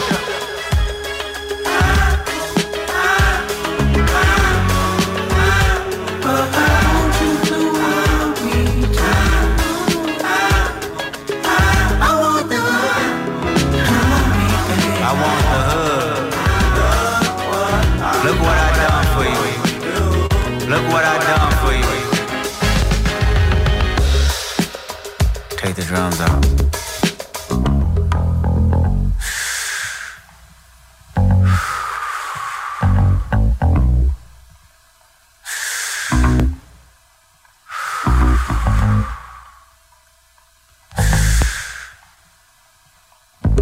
Celebrate new life when they come back around. The purpose is in the lessons we learning now. Sacrifice personal gain over everything, just to see the next generation better than ours. I wasn't perfect, the skin I was in that truly suffered. Temptation and patience, everything that the body nurtures. I felt the good, I felt the bad, and I felt the worry. But all in all, my productivity has stayed urgent. Face your fears, always knew that I would make it here. Where the energy is magnified and persevered. Consciousness is synchronized and crystal clear. Euphoria is glorified and made his. Reflecting on my life and what I done. Paid dues, made rules change out of love. Them same views made schools change curriculums, but didn't change me staring down the barrel of that gun. Should I feel resentful I didn't see my full potential? Should I feel regret about the good that I was into? Everything is everything, this ain't coincidental. I woke up that morning with more heart to give you. As I bleed through the speakers, feel my presence. To my brother, to my kids, I'm in heaven. To my mother, to my sis, I'm in heaven. To my father, to my wife, I am serious, this is heaven. To my friends, make sure you count them blessings. To my fans, make sure you make them investments. And to the killer that spared up my demise, I forgive you, just know your soul's in question. I seen the pain in your pupil when that trigger had squeezed. And though you did me gruesome, I was surely relieved. I completed my mission, wasn't ready to leave, but fulfilled my days, my creator was pleased. I can't stress how I love y'all. I don't need to be in flesh just to hug y'all. The memories recollect just because y'all celebrate me with respect. The unity we protect is above all. And Sam, I'll be watching over you. Make sure my kids watch all my interviews. Make sure you live out our dreams we produce. Keep that genius in your brain on the move. And to my neighborhood, let the good prevail. Make sure them babies and the leaders out of jail. Look for salvation when troubles get real. Cause you can't help the world until you help yourself. And I can't blame the hood the day that I was killed. You had to see it, that's the only way to feel. And though my physical won't reap the benefits, the energy they carry on and mix still. I want you. I want you. Estábamos escuchando The Hard Part 5, lo nuevo de Kendrick Lamar, un tema que no viene en el disco Mr. Morale and the Big Steppers, que forma parte de los tracks que ha hecho Kendrick del mismo título. Por supuesto, atención, preguntas de la audiencia que siempre muy atenta. Huicho nos dice, ¿y Ortuño? ¿Y Ortuño? Ortuño, bueno, Ortuño en realidad está en Argentina en este momento haciendo un viaje que tuvo que hacer por razones personales y que bueno, lo tendremos de vuelta en los próximos días, por supuesto. Gracias por preguntar a Huicho, parte de nuestros super oyentes. Tenemos eso nosotros, tenemos super oyentes en Ciudad Canibal y los adoramos. Además, como quien nos mandó el mensaje de la jornada de 12 horas. No tengo el nombre de esa persona, por favor, quiero conocerlo. Y también, además de Huicho, Cristian José Muñoz nos deja mensaje por el perfil de Facebook de Ciudad Canibal. Te podés contactar con el programa a través del 87 95 5 95 5 o también por los perfiles de Ciudad Canibal y a través de Amplify Radio. Entonces a Cristian José también un saludo para vos. María del Mar, excelente la entrevista con Ariane. Con Ariane es facilísimo hacer entrevistas buenas porque, de nuevo, si hay alguien que es fuente ineludible de este programa es Ariane Grau. También a un ídolo de este programa, esto ya ni es un super oyente, es alguien a quien admiro, Edson Gómez, que estuvo escuchando la entrevista. Lo mejor, Edson de Suave un Toque, de App se Informa. Bueno, Edson es lo más. También Cora Loreto nos dice, pero según dicen que en la página del mismo Conti, dicen que venden o alquilan esos servicios. ¡Exacto, Cora! O sea, los terroristas al final van a ser los que nos van a terminar de sacar el virus. Es como si el virus lo hubiese hecho Pfizer y te vende la vacuna, ¿no? No, nada que ver. No colaboremos con esa confusión. Pero digo, esto medio pareciera ser de esa forma. El ataque terrorista que puso en guerra al país, según lo ha dicho el propio presidente de la República. Nos escucha desde sus casas. Ya las personas han sido identificadas de parte de los funcionarios de gobierno, señores ministros, ministras, presidentes ejecutivos, diferentes ciudadanos. Estamos en guerra. Híjole. Y eso no es una exageración. Costa Rica está sufriendo un ataque terrorista cibernético.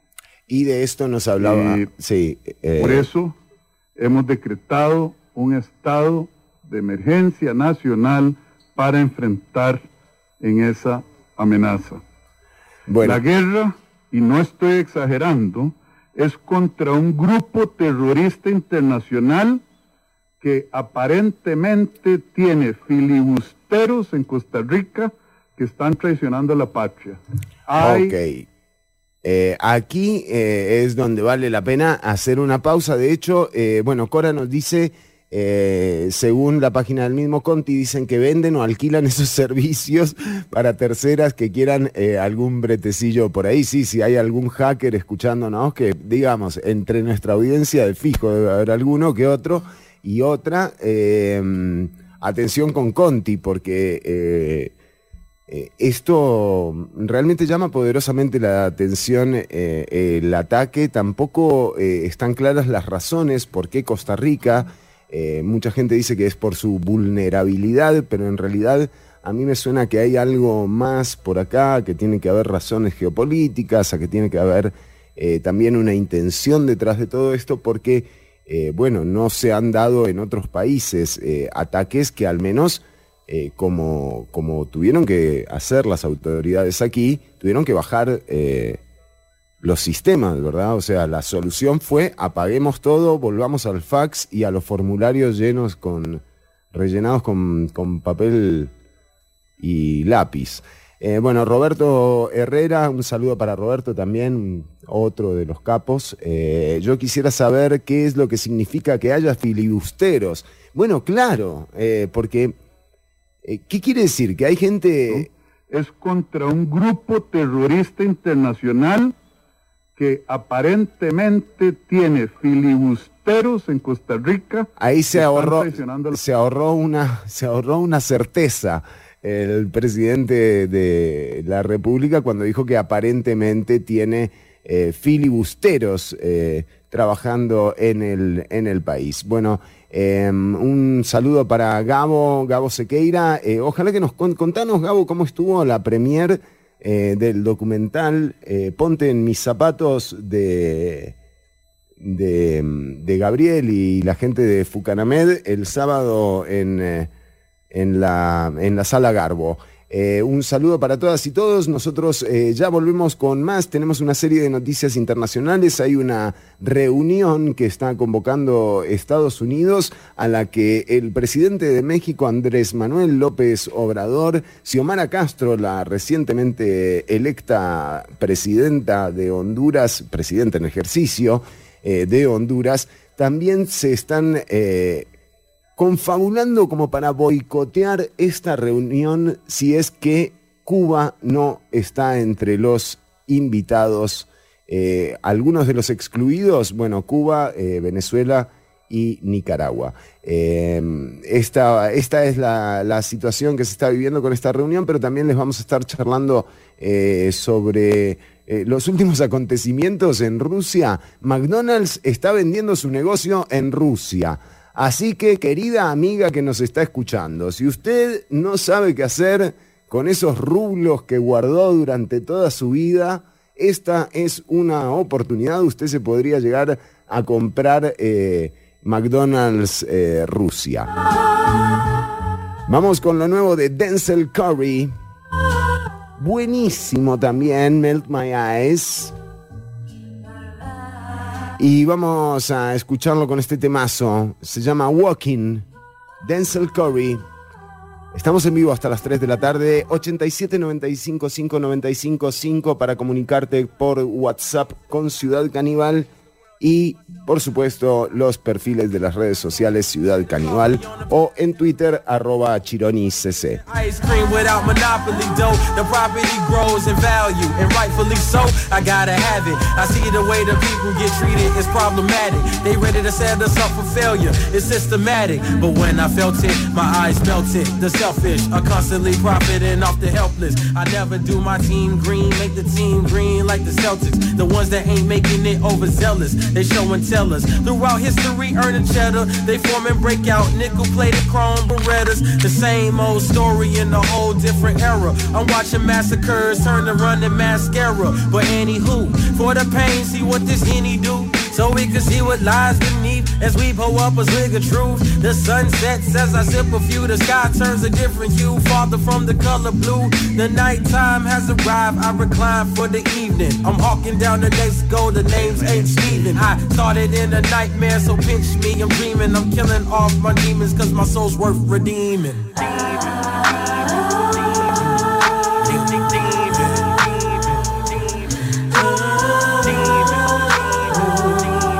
As I told my cigarette, which I don't even smoke.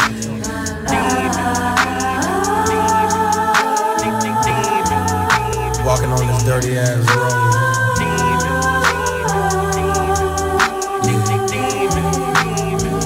Clear a path keep on walking, ain't no stopping in this dirty, filthy, rotten, nasty little world we call a home. They get Mickey's popping, ain't no option for my partners, so they resort to scams and robbing. Take away stress, we ganja copping, blow it all out, it's all forgotten. Keep on walking, ain't no stopping in this dirty, filthy, rotten, nasty little world we call a home. They get Mickey's popping, ain't no option for my partners, so they resort to scams and robbing. Take away stress, we ganja copping, blow it all out, it's all forgotten. Walking with my back against the sun, I've been running all my life, that's way before my life begun. Since my birth and seconds on earth, I've been the first one to confront all of these cycles that get recycled, making it stifle while I stunt. Roll me a blunt so I'll forget it, but it made the details look so vivid. Went through a lot of shit in the last year, then I said fuck it, I'ma handle my business. I've been 180 to talk to one lady, she been regulating on how I feel.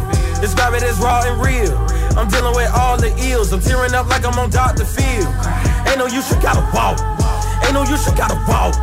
Who the fuck said stop the trap, bruh? Let a real nigga talk. I walk from the bitches, I walk from the friendship, I walk from some ditches. Cause lately my nigga, I'm feeling indifferent. I wish y'all the best and believe that I meant it. Sentence, run no sentence, pray to God for repentance. Be the odds at all costs, so I won't share it with my infant. Way before he start crawling, watch my sins keep balling. I just gotta stay focused, I just gotta keep walking. Keep on walking, ain't no stopping in this dirty, filthy, rotten, nasty little world we call a home. They get Mickey's popping, ain't no option for my partners, so they resort to scams and robbing. Take away stress, we ganja copping, blow it all out, it's all forgotten. Keep on walking, ain't no stopping in this dirty, filthy, rotten, nasty little world we call a home. They get Mickey's popping, ain't no option for my partners, so they resort to scams and robbing. Take away stress, we ganja copping, blow it all out, it's all forgotten. This is a cell cover sour film, directed, written, and starred by the one and only Celtron. Bullshit fly my way, I keep walking. El efecto secundario de la información. Ciudad Caníbal. Lunes y jueves de 1 a 3 de la tarde por Amplify Radio. Amplificando la radio. Amplify Radio 95.5. La voz de una generación.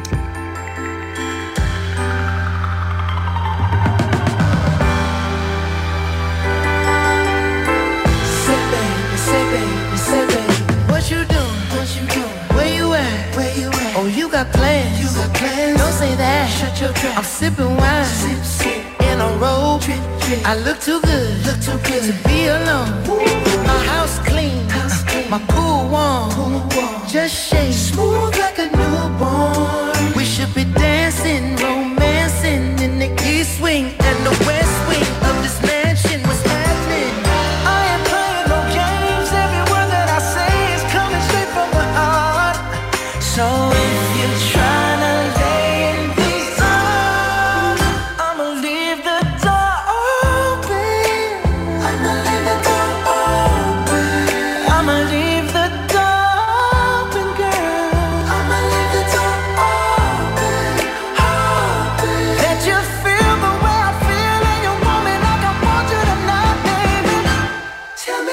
coming through.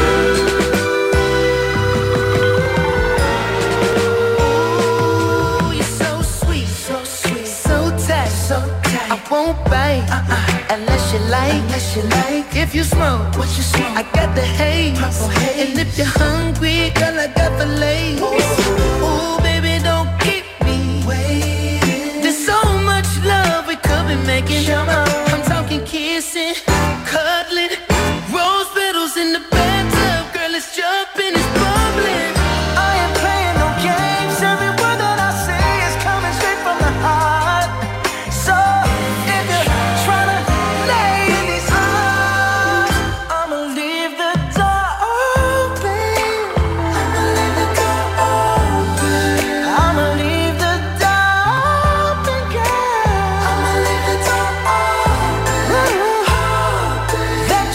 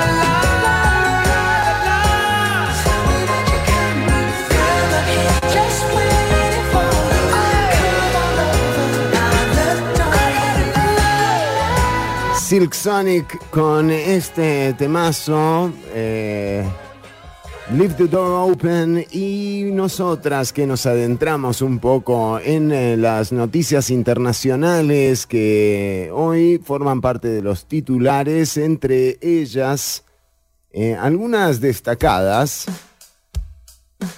Les decíamos que McDonald's está vendiendo su negocio en Rusia, así que si tenés un par de rublos ahí guardados que se trajo, no sé, alguien, los podés invertir. Atención, el CEO de la compañía McDonald's,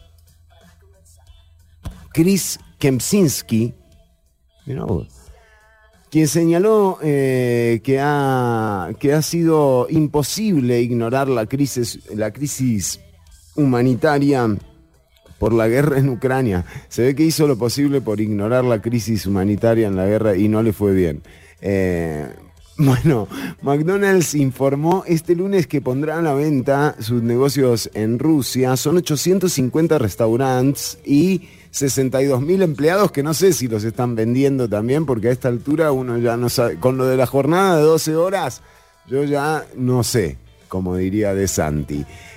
A través de un comunicado, la compañía ha señalado que la operación en Rusia es insostenible y tampoco es consistente con los valores de McDonald's. Atención. Kempczynski dijo que la dedicación y lealtad a McDonald's de cientos de proveedores rusos hicieron que la decisión de irse del país fuera difícil, pero señaló que es imposible, ya lo dijimos, ignorar la crisis humanitaria. Es imposible ignorar la crisis humanitaria. Es la frase del año. El tipo quiere ignorar la crisis humanitaria. Bueno, mejor no ignorarla, ¿no? Así las podemos evitar, tal vez. Pero bueno, algunos podrían, esto es entrecomillado del amigo Kempczynski, dice, vestido de Ronald McDonald, no, eso no sé, pero dice Kempczynski, algunos podrían argumentar que brindar acceso a los alimentos y continuar empleando a decenas de miles de ciudadanos comunes es seguramente lo correcto, pero es imposible ignorar la crisis. Va a seguir ignorando.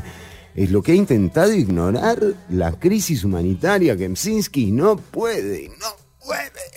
Bueno, dice, son 32 años desde que McDonald's está en Rusia y bueno, está a la venta. Son 850 locales y 62.000 empleados. De nuevo, inbox, ¿no? Cualquier cosa, Kempczynski. Bueno, también les decíamos que Estados Unidos está convocando a una reunión, la Cumbre de las Américas, ha sido convocada y prevista para el 16 de junio en Los Ángeles, California.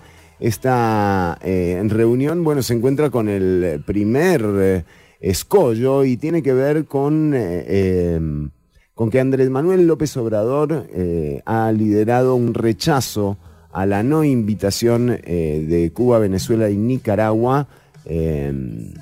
Esto podría ser el primer boicot que sufra la administración Biden. Recordemos que el presidente mexicano estuvo de gira las primeras semanas de mayo por Centroamérica. Xiomara Castro se ha unido a las críticas. También Alberto Fernández de Argentina. Bolsonaro no viajaría. Recordemos que Bolsonaro también tiene una enfrentación, sí. Listo, ¿podemos editar eso? Gracias. Tiene un enfrentamiento con Joe Biden desde que apoyara fervorosamente a Donald Trump. Bueno, en todo caso, se han hecho referencias a algunos otros momentos de la historia en los que Estados Unidos ha, digamos, de alguna forma definido quiénes forman parte de esa organización americana. Bueno, de hecho hay una referencia a 1962 cuando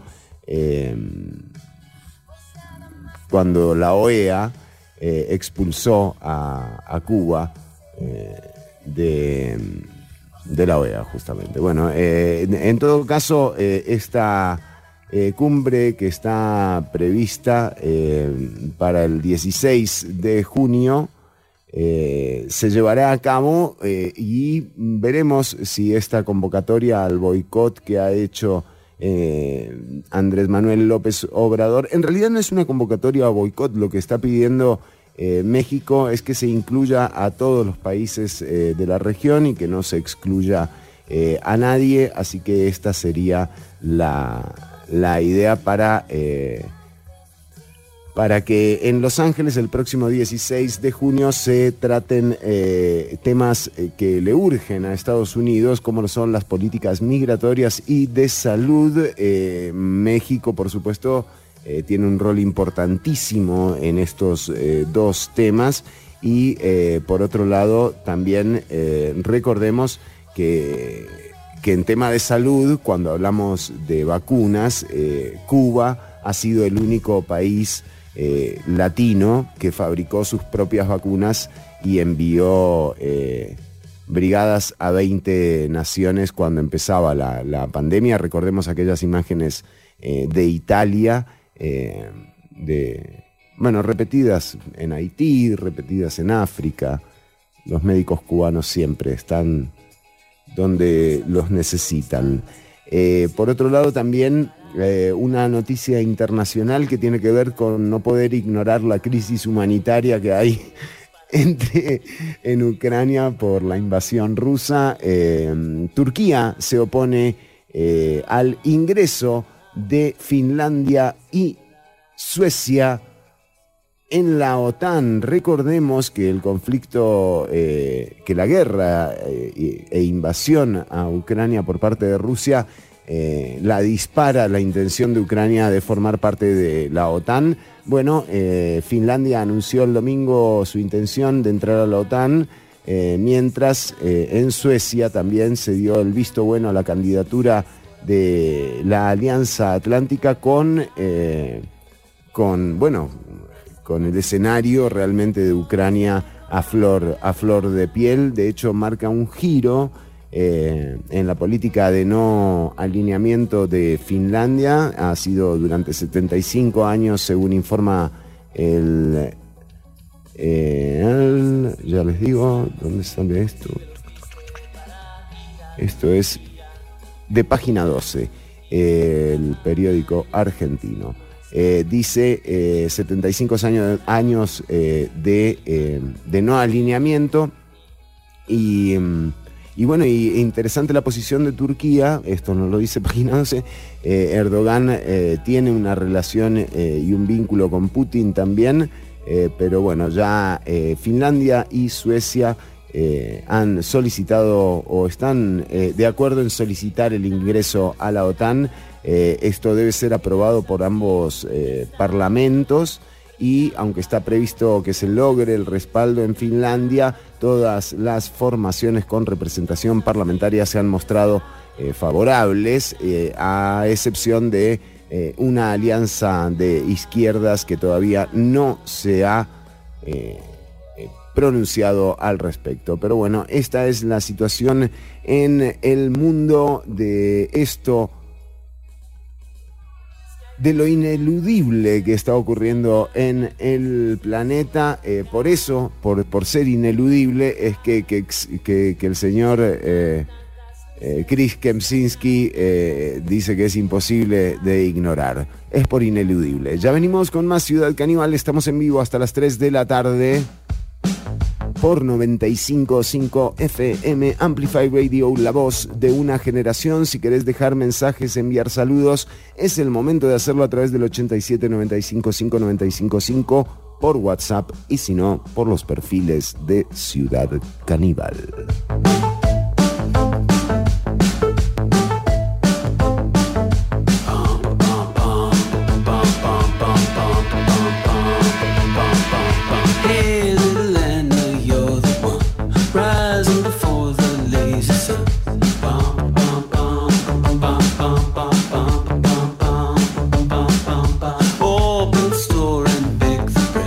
Leave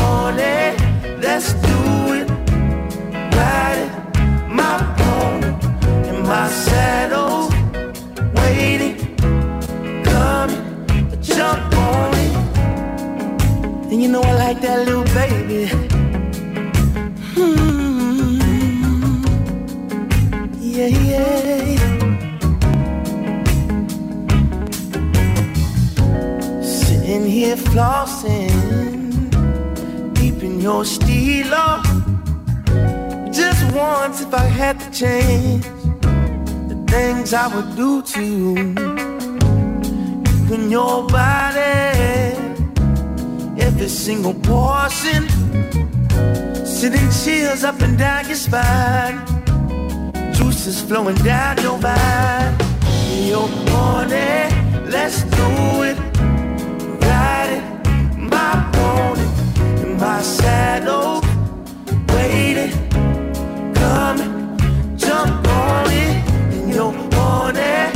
Let's do it, riding my pony, in my saddle, waiting, coming, jump on it.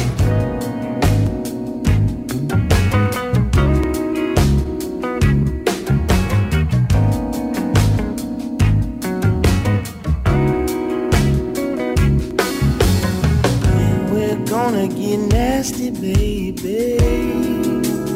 First we'll show and tell, till I reach your ponytail. Look all over and through you, baby, until we reach the stream. You'll be on my jacket team. You're on it, let's do it.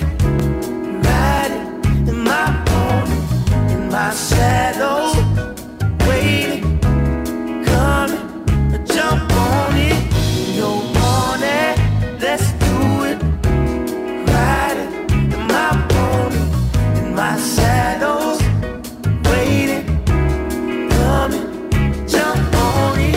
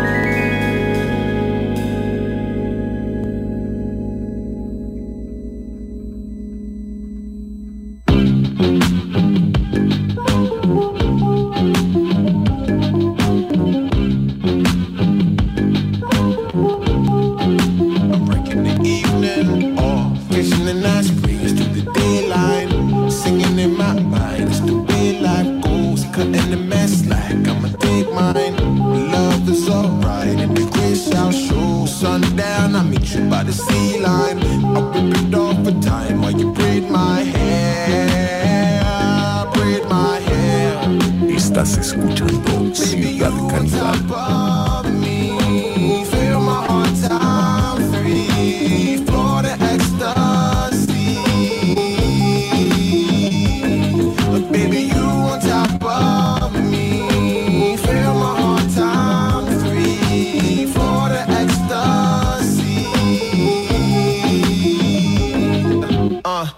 Theo, run away to Rio.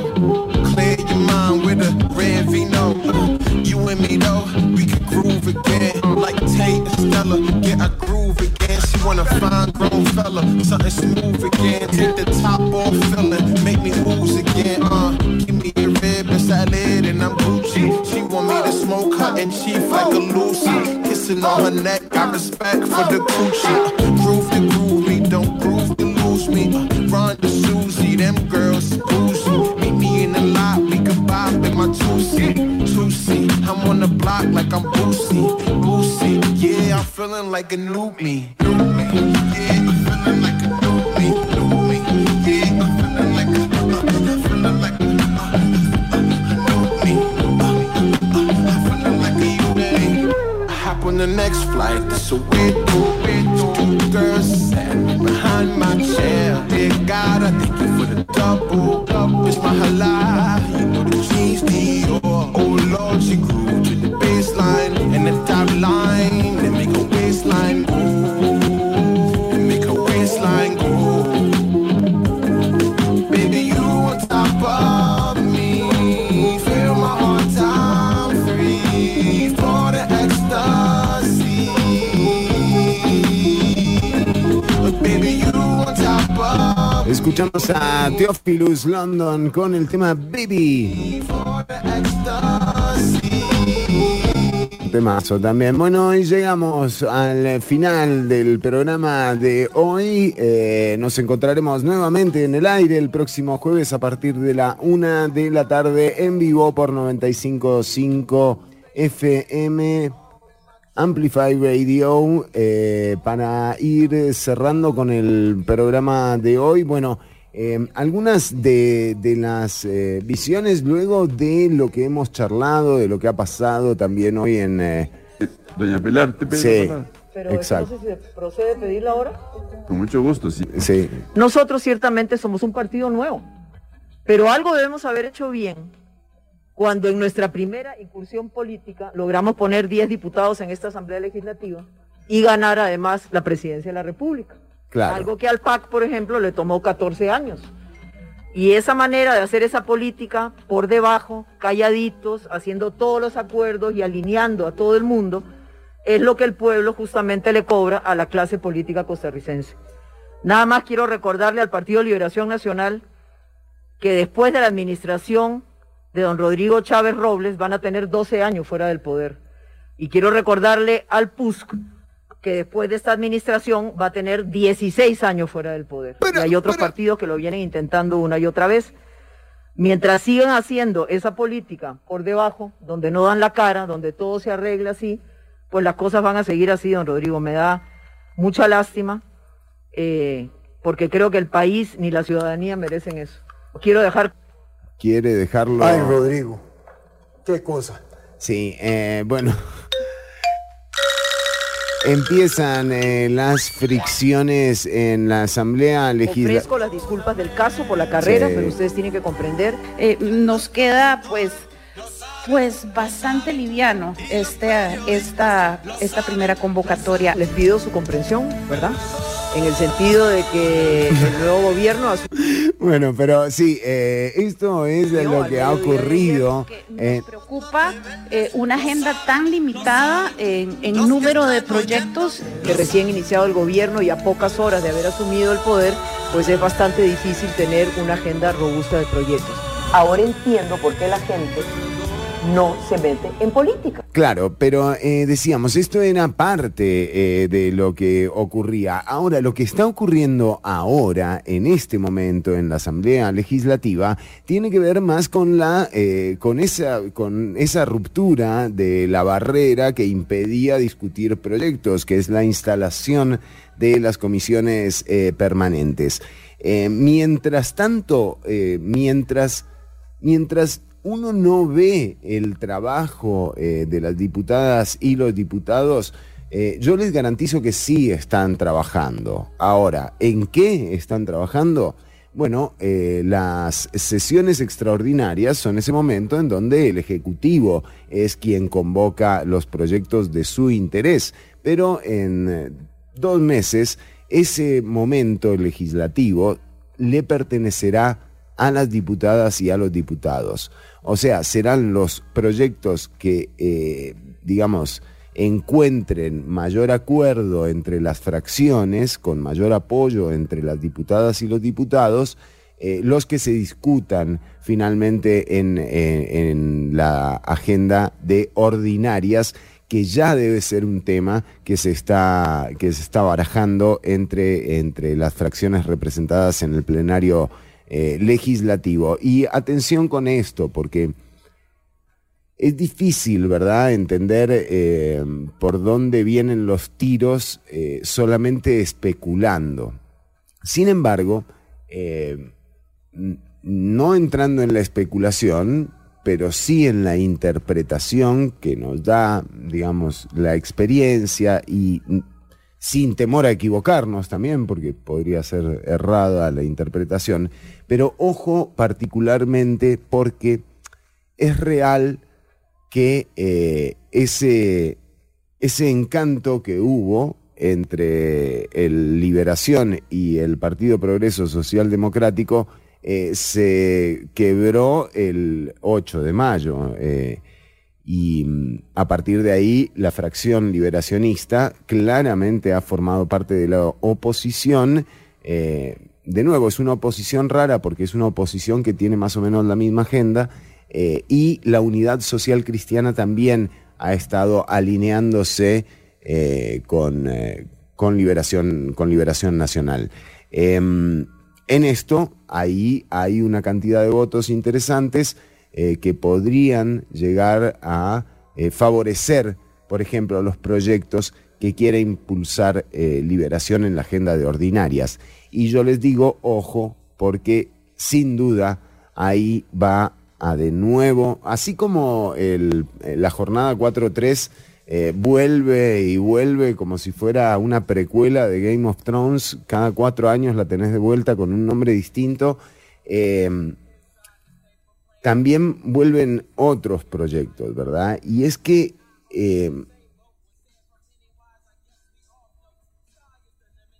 la distribución eléctrica, la generación eléctrica y sobre todo las intenciones para obligar a LICE a seguir comprando energía a generadores privados puede estar entre los proyectos de ley que se discutan en ordinarias.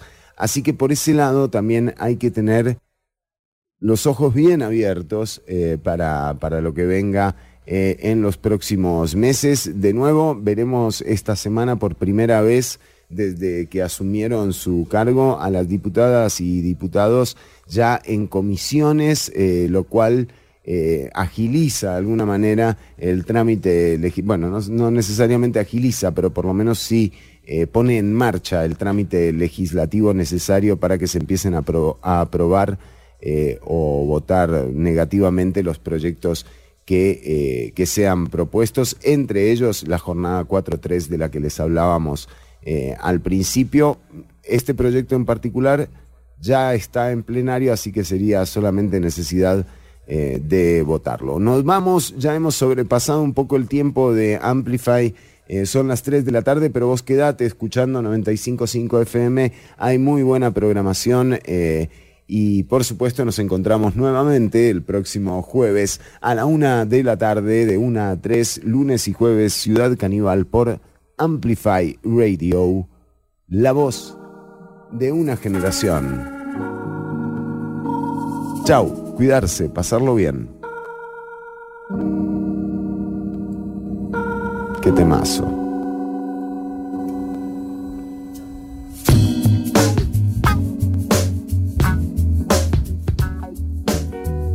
Hasta aquí una emisión más, o menos, de Ciudad Canibal. En vivo los lunes y jueves de 1 a 3 de la tarde por Amplify Radio.